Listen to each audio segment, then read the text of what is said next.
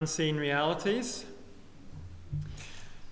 A much simpler topic than the one we looked at this morning, obviously. Last time, in September, we thought about heaven now. We started by saying we'd be relying in this series on what the Bible says about heaven. That's our only reliable source of information. And then we saw last time how the word heaven is used in the Bible. Often it's used in the sense of the visible, created realm above the earth, so the sky, basically. When it's used that way, it tends to be mentioned alongside the earth. So we get the phrase often in the Bible, heaven and earth. That's a way of referring to the whole of creation. But we saw last time the word heaven is also used in the Bible to refer to the invisible dwelling place of God. And that's the sense we're focusing on in this series. Heaven as a dimension of reality that is normally hidden from us. But we did look at several places last time where Scripture does give us a glimpse into that other dimension. Then we saw too that Jesus is presented in the Bible as the only way to heaven.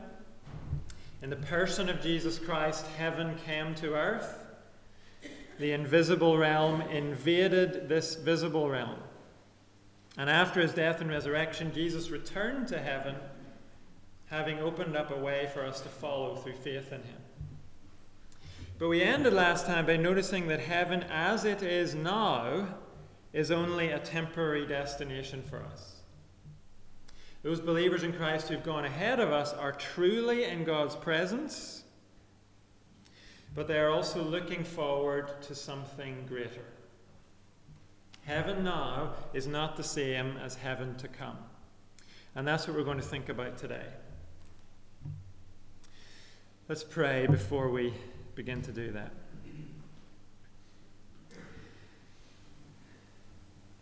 Father, we realize that our greatest delight and pleasure is found in you. And one of the ways we find that delight is by looking ahead to what you have in store for us. So as we try to do that this afternoon, I pray that this will not be a subject that we're afraid of, but a subject that we're eager to think about.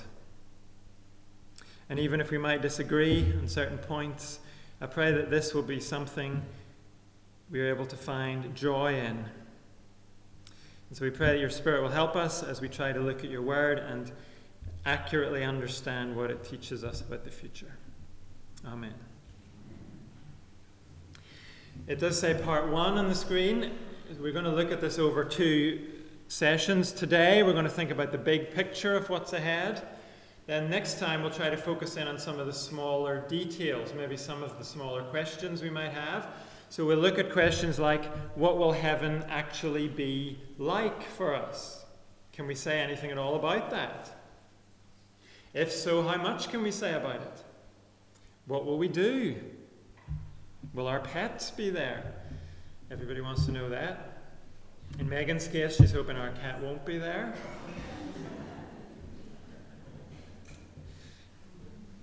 It's a very limited perspective on what God can do. Even our cat, maybe, could be changed. Next time we'll deal with those kind of detailed questions. Some of them we can't answer, and we'll try to admit that, but some of them we can answer. But today we're going to look at the big fundamental points the Bible makes about our future. So as far as the Bible is concerned, what are we waiting for? Let me mention 4 things that are ahead of us according to the Bible. I mentioned the first 3 of them very briefly, just to put a context to this. And then we'll spend the rest of our time just on the last of those 4 things. Here are the first 3 the Bible sets out for us. We're waiting for the bodily return of Jesus Christ to this earth. We're waiting for the resurrection of all the dead throughout history, both believers and unbelievers. And we're waiting for the final judgment, after which the Bible says some will depart to eternal punishment and some to eternal life. That final judgment takes place on the basis of what each one of us did with Jesus, how we responded to him. Those are monumental things. We could spend a whole session looking at those things. But what we're going to do today is think about what happens for God's people after the final judgment. When we say those who are in Christ will go to eternal life, what do we mean? We mean heaven on earth. If you turn with me to Revelation chapter 21. If you're using one of the green church Bibles, it's page 1249. And the larger print Bible's 1937.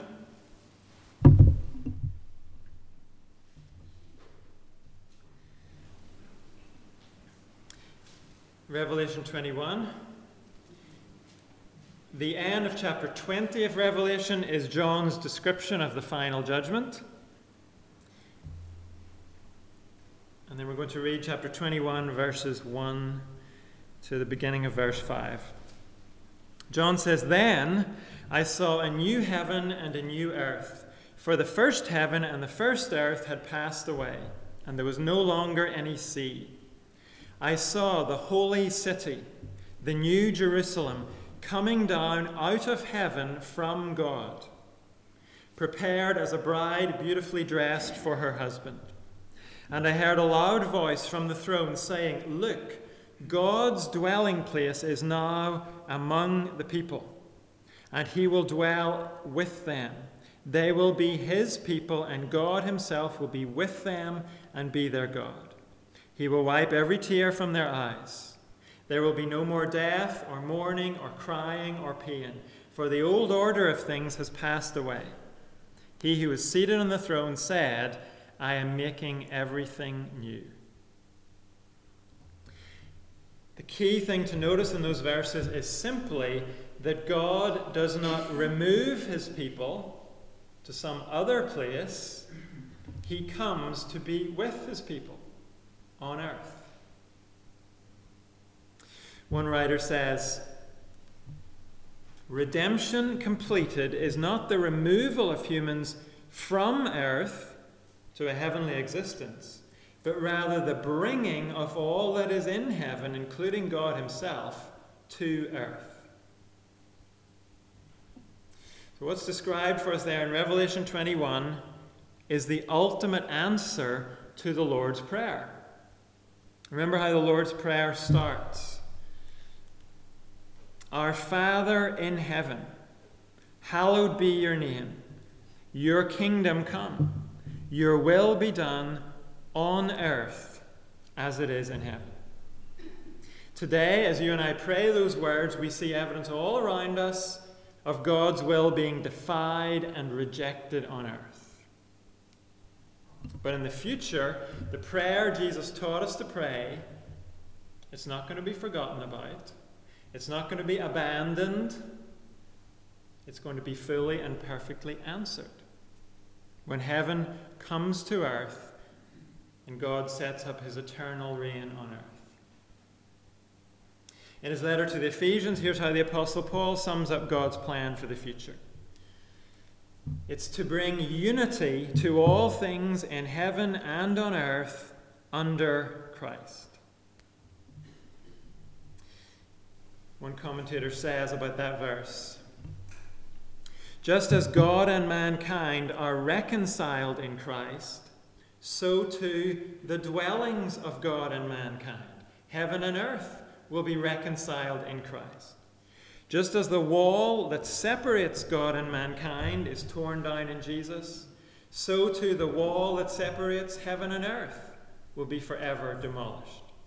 There will be one universe with all things in heaven and earth together under one head, Jesus Christ." There's an old pop song called "Heaven is a Place on Earth." And that song says, we'll make heaven a place on earth. That overestimates what human beings can achieve. It's doomed to be disappointed because human beings cannot create heaven on earth.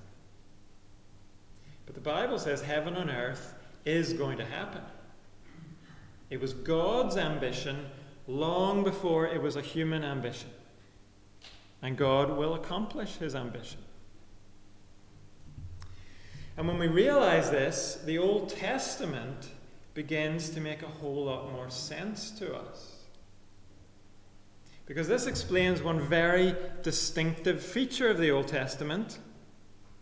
It's that when the Old Testament speaks about the inheritance of God's people, it speaks about it in very earthy terms. In fact, God himself in the Old Testament speaks in very earthy terms. He says to the very first man and woman, "Fill the earth." He says to Abraham, "I will give you land."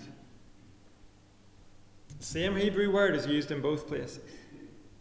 And as we read on in the Old Testament, we find that Old Testament hope is consistently tied to the earth. For example, we'll look at Psalm 37, which promises those who hope in the Lord will inherit the land. The meek will inherit the land. The righteous will inherit the land and dwell in it forever. Proverbs says, "The upright will live in the land, and the blameless will remain in it, but the wicked will be cut off from the land, and the unfaithful will be torn from it." When the Old Testament prophets look into the distant future, they long for the day when the earth will be filled with the knowledge of the Lord as the waters cover the sea. The earth will be filled with the knowledge of the glory of the Lord as the waters cover the sea. We could go on all night with those earth-bound hopes of the Old Testament writers. A writer called Randy Alcorn sums that up for us. He says the prophets were never concerned about some far-off realm of disembodied spirits. They were concerned about the land, the inheritance, the city of Jerusalem, and the earth they walked on. Eretz, that's the Hebrew word that's translated either earth or land in our Bibles. Eretz is the fourth most frequently used noun in the Old Testament, appearing more than 2,500 times. The frequency of the word's use reflects its centrality. The Old Testament is filled with the idea of place, land, earth. And so if you and I come to the Bible thinking that God's plan for our eternal future is a non-physical place out in the clouds somewhere, then we're going to read all of that in the Old Testament and we're going to find ourselves thinking they didn't really know too much, those Old Testament guys. Fancy thinking God's going to give us the earth. Fancy thinking he's going to fill the earth with his presence. But if we think that way, it's us who are off track. Because when we turn to the New Testament and we begin listening to Jesus, when we get to his Sermon on the Mount, he says, "Blessed are the meek, for they will inherit the earth." Jesus agrees with the Old Testament guys. From the beginning, God's plan has centered on the earth.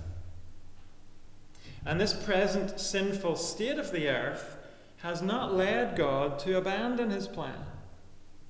He will establish heaven on earth. He will dwell with his people here, not somewhere else. So what will God do to accomplish heaven on earth? What will be involved in achieving that plan? Well, Jesus described it in one phrase: the renewal of all things. The Apostle Peter described it as God restoring all things. And we'll think about two aspects of that. First, our bodies, and then second, the earth. The New Testament promises us resurrected, renewed physical bodies. And here are some of the New Testament statements about this. In Philippians, Paul says, "Our citizenship is in heaven, and we eagerly await a Savior from there." Notice again, this is about heaven coming to earth. We eagerly await a Savior from there, the Lord Jesus Christ, who by the power that enables him to bring everything under his control will transform our lowly bodies so that they will be like his glorious body. That's a reference to Jesus' body after his resurrection.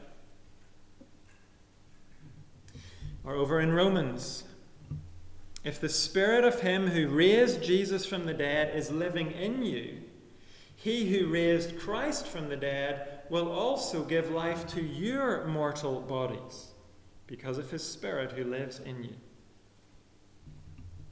In 1 Corinthians, when you sow, you do not plant the body that will be, but just a seed, perhaps of wheat or of something else.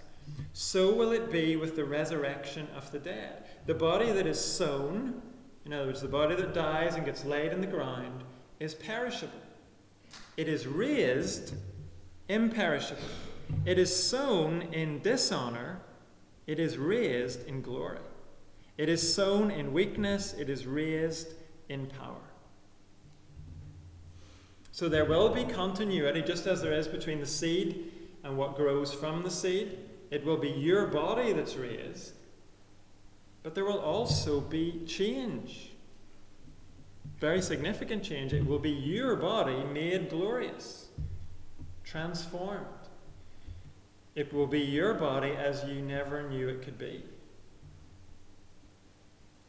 And that double aspect of continuity and change also applies to the renewal of the earth. We're going to look at two slightly longer passages about this. So if you turn with me to Romans chapter 8. In the green Bibles, that's page 1135, and in the larger print, 1755. Romans 8, and we'll read from verse 18 to 23.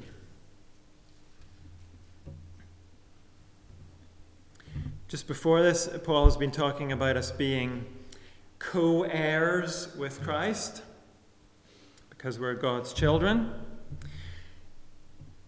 He speaks about the glory we're going to share in, and now he describes that. He says in verse 18, "I consider that our present sufferings are not worth comparing with the glory that will be revealed in us.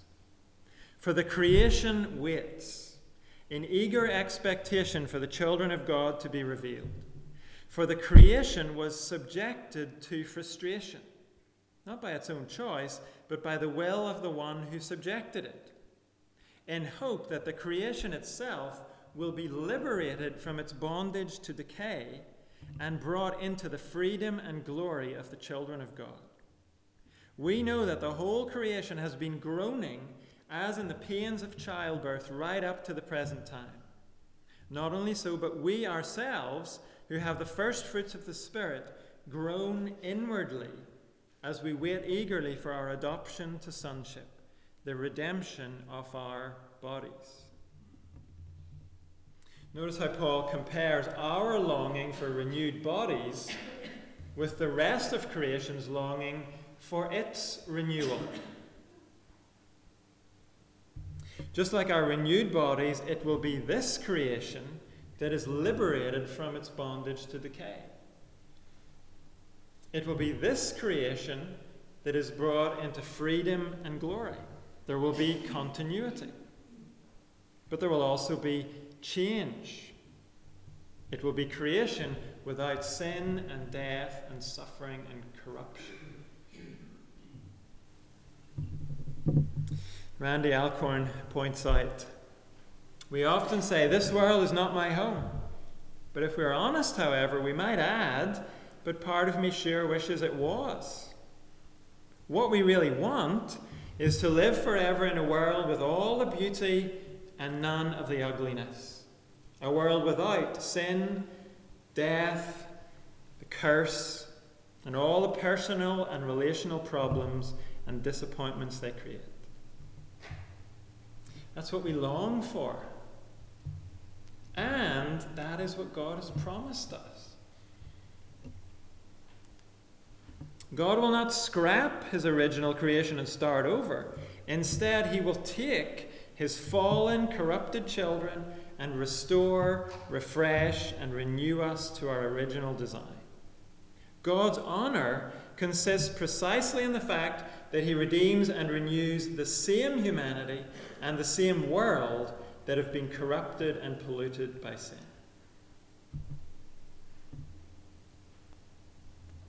That understanding helps us get to grips with another passage in the New Testament, 2 Peter chapter 3. In the green Bibles, it's page 1223, and in the large print, 1896. 2 Peter chapter 3.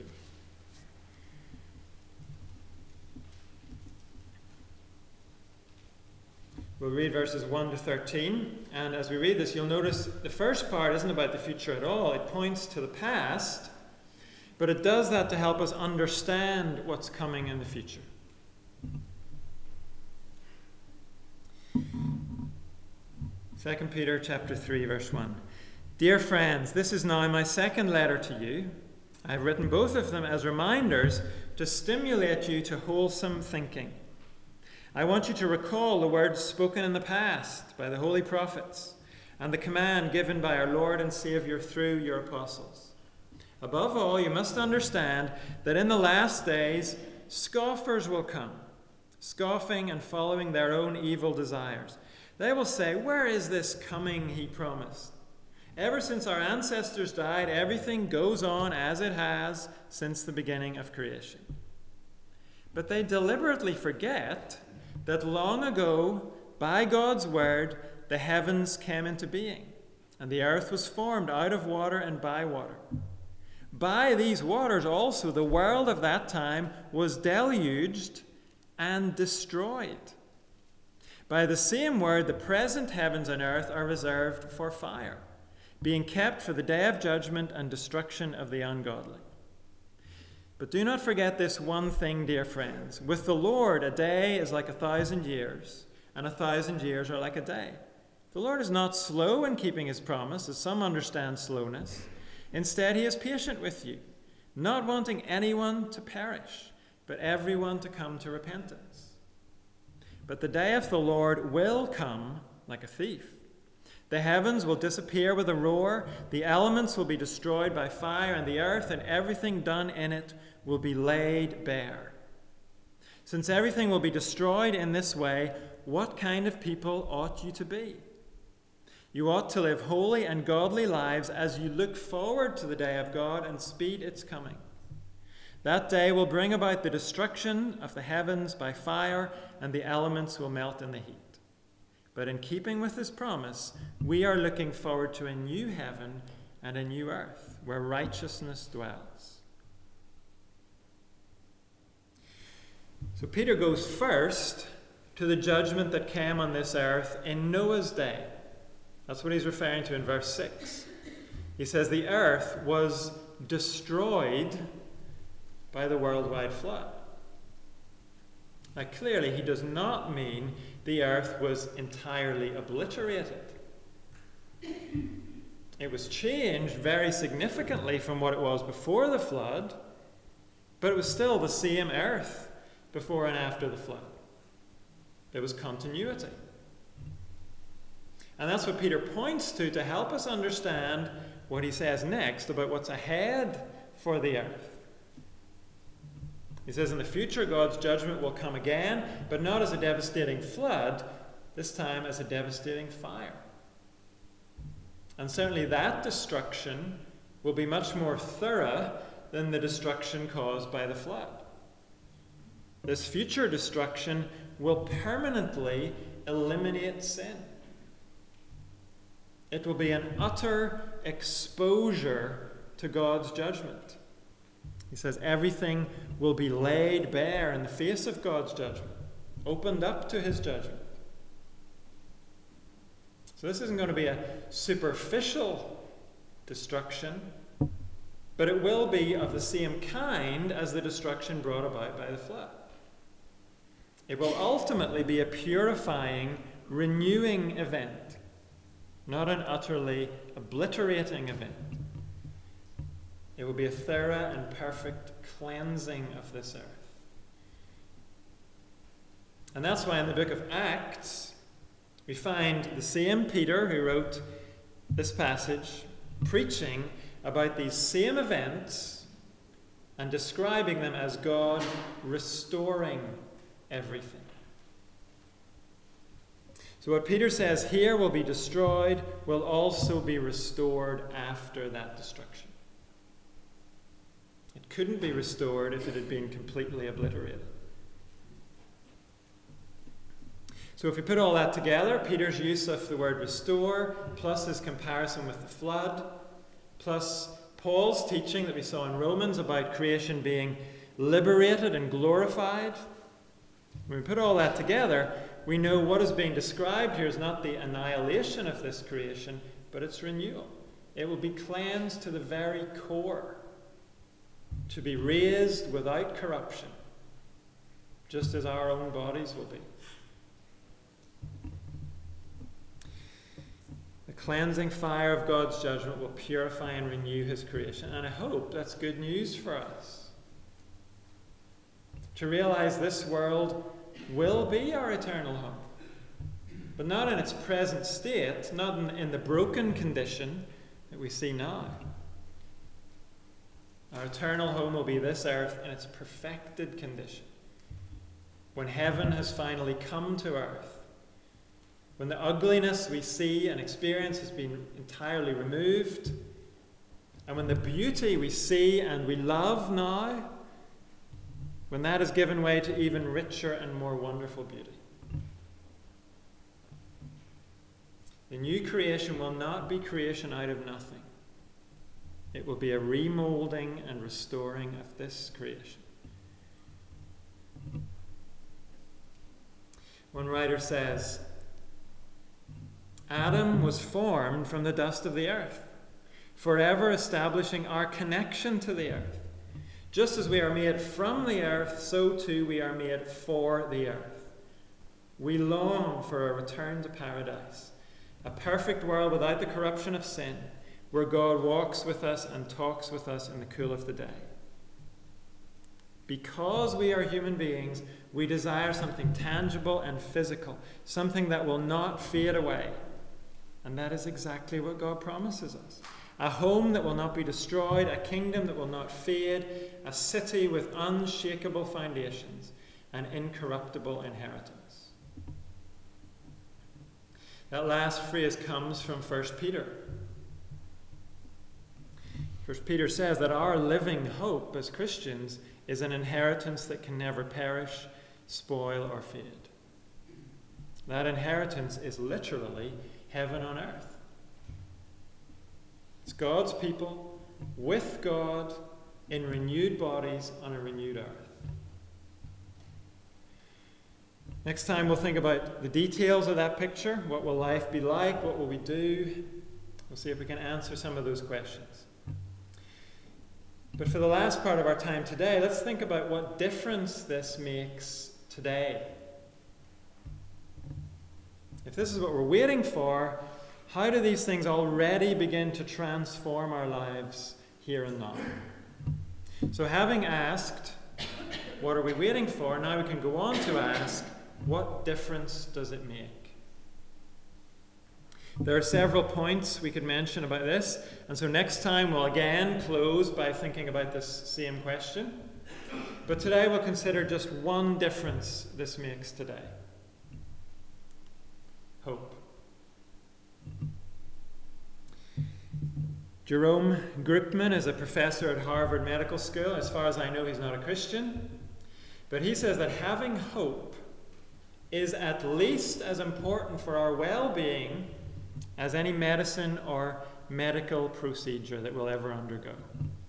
He says, hope, I have come to believe, is as vital to our lives as the very oxygen that we breathe. It's hope that keeps you and I going. So many people have to try to manufacture hope for themselves. And at best, their hope then is pretty fluffy. Somehow things are going to work out okay for them. But as God's people, we have a genuine, concrete hope. One writer explains the way hope is used in the Bible. Hope is something greater than even confident expectation. It is something more closely related to the character of God. Hope, biblical hope, is not a wish tinged with doubt, not merely an expectation of something yet to come. It is grounded in nothing so uncertain as circumstances, still less in our feelings, but in the absolute reliability of God's character. As Christians, our future hope is grounded in the absolute reliability of our God's character. He will do what he has told us he'll do. Our hope has a reliable foundation, and it has a definite form. It's not clouded in deep mystery. We live with the sure and certain hope of heaven on earth. In 1952, a lady called Florence Chadwick attempted to swim from Catalina Island to the shore of California. That's a distance of 26 miles, and it had never been done before. She got in the water, she swam for 15 hours, and at that point a very thick fog came down over the top of the water. She could barely see the boat that was traveling alongside her.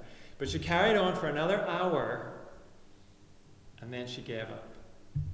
Only to discover, a few minutes later, that she'd given up half a mile from the shore. And afterwards she said, all I could see was the fog. I think if I could have seen the shore, I would have made it. 2 months later, she got back in the water and she tried it all over again. And again, that thick fog came down over the top of the water. But this time, she swam with an image of the shore in her mind. And she made it. I mention that because our situation is a bit like that. The Christian life is tough. It's taxing. But if you and I can see the shore, we can make it. If we live with our eyes and our minds on what God has in store for us, we can keep going through fog and through storms until we reach home. And that is why it is not escapism for you and me to spend time thinking about heaven to come. It is incredibly practical. It's as practical as a long-distance swimmer thinking about the shore. It keeps us going here and now. David Calhoun points us to the Apostle Paul, and he shows how this same thing worked in the Apostle Paul's life. In the opening chapters of 2 Corinthians, Paul describes the trials and successes of his life as ambassador of Christ. Startlingly, Paul then calls his and our suffering light and momentary. How can he possibly describe great trouble this way? He does it by comparing it with something else. 50 pounds seems so heavy until compared with a ton. A year, 10 years, 50 years is a long time until compared with eternity. Troubles are sure to come, but so will the eternal glory that far outweighs them all. John Calvin writes that heaven makes light what before seemed to be heavy, and brief and momentary what seemed to last forever. Another writer says, anticipating heaven does not eliminate pain, but it does lessen it and put it in perspective. Or again, We must live in hope. If we focus exclusively on the now, we will fail to live in it. But if our eyes are on what God will do in the not yet, that will enable us to live in the now and to endure until the not yet. You can't live now unless your hope is on the not yet. The now is so overwhelming that we can't survive without the hope of the not yet. So Paul teaches us to suffer and endure to the glory of God by pointing us to the future. I've quoted from Randy Alcorn several times already, and he contrasts our situation, what we've just been talking about, with the very different situation of unbelievers. People without Christ can only look back to when they were at their best, never to regain it. Memories are all they have, and even those memories fade. But elderly or bedridden Christians don't look back to the peak of their prowess, they look forward to it. When we Christians sit in wheelchairs or lie in beds or feel our bodies shutting down, let's remind ourselves, I haven't passed my peak. I haven't yet come close to it. The strongest and healthiest I've ever felt is a faint suggestion of what I'll be in my resurrected body on the new earth.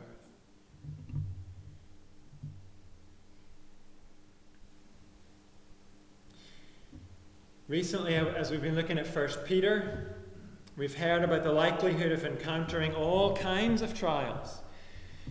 Not just physical aging and illness, but also what Peter calls unjust suffering because of our commitment to Christ. But Peter also promises us heaven on earth will be the place of ultimate and final vindication for us when we suffer injustice. He says, the one who trusts in Christ will never be put to shame. In heaven on earth, we will receive praise, glory, and honor. So the Bible's teaching about our future is not meant to be a kind of special interest topic. It's not meant just for those Christians who have time on their hands to spare thinking about non-essential things. No, the Bible puts a major focus on our future. Right through from the Old Testament to the very end of the New Testament. The future is at the core of what the Bible wants us to know. And the reason is we need this to live now as Christians. The hope of heaven to come is as vital to our lives as the very oxygen that we breathe. If we don't keep this hope fresh in our minds and hearts, we'll just suffocate. We'll become so overwhelmed by our present difficulties that we'll give up. We've seen how that's true in the difficulties of sickness and aging. And someone who knows all about unjust suffering, Ajit Fernando, he shows how this relates to persecution as well. The humiliation of persecution is most painful because it makes the persecuted look like failures and fools and their faith look powerless. But the Bible is keen to remind the faithful that taking on hardship for Christ is a wise investment, the benefits of which are of eternal duration.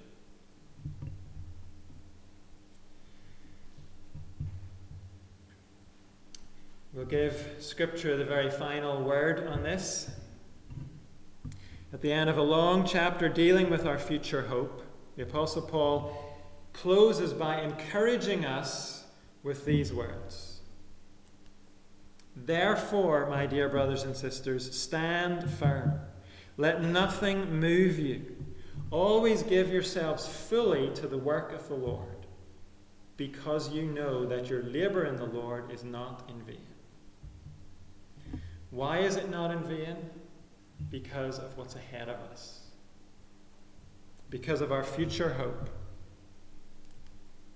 Heaven on earth brought about by the renewal of all things, both our bodies and the earth.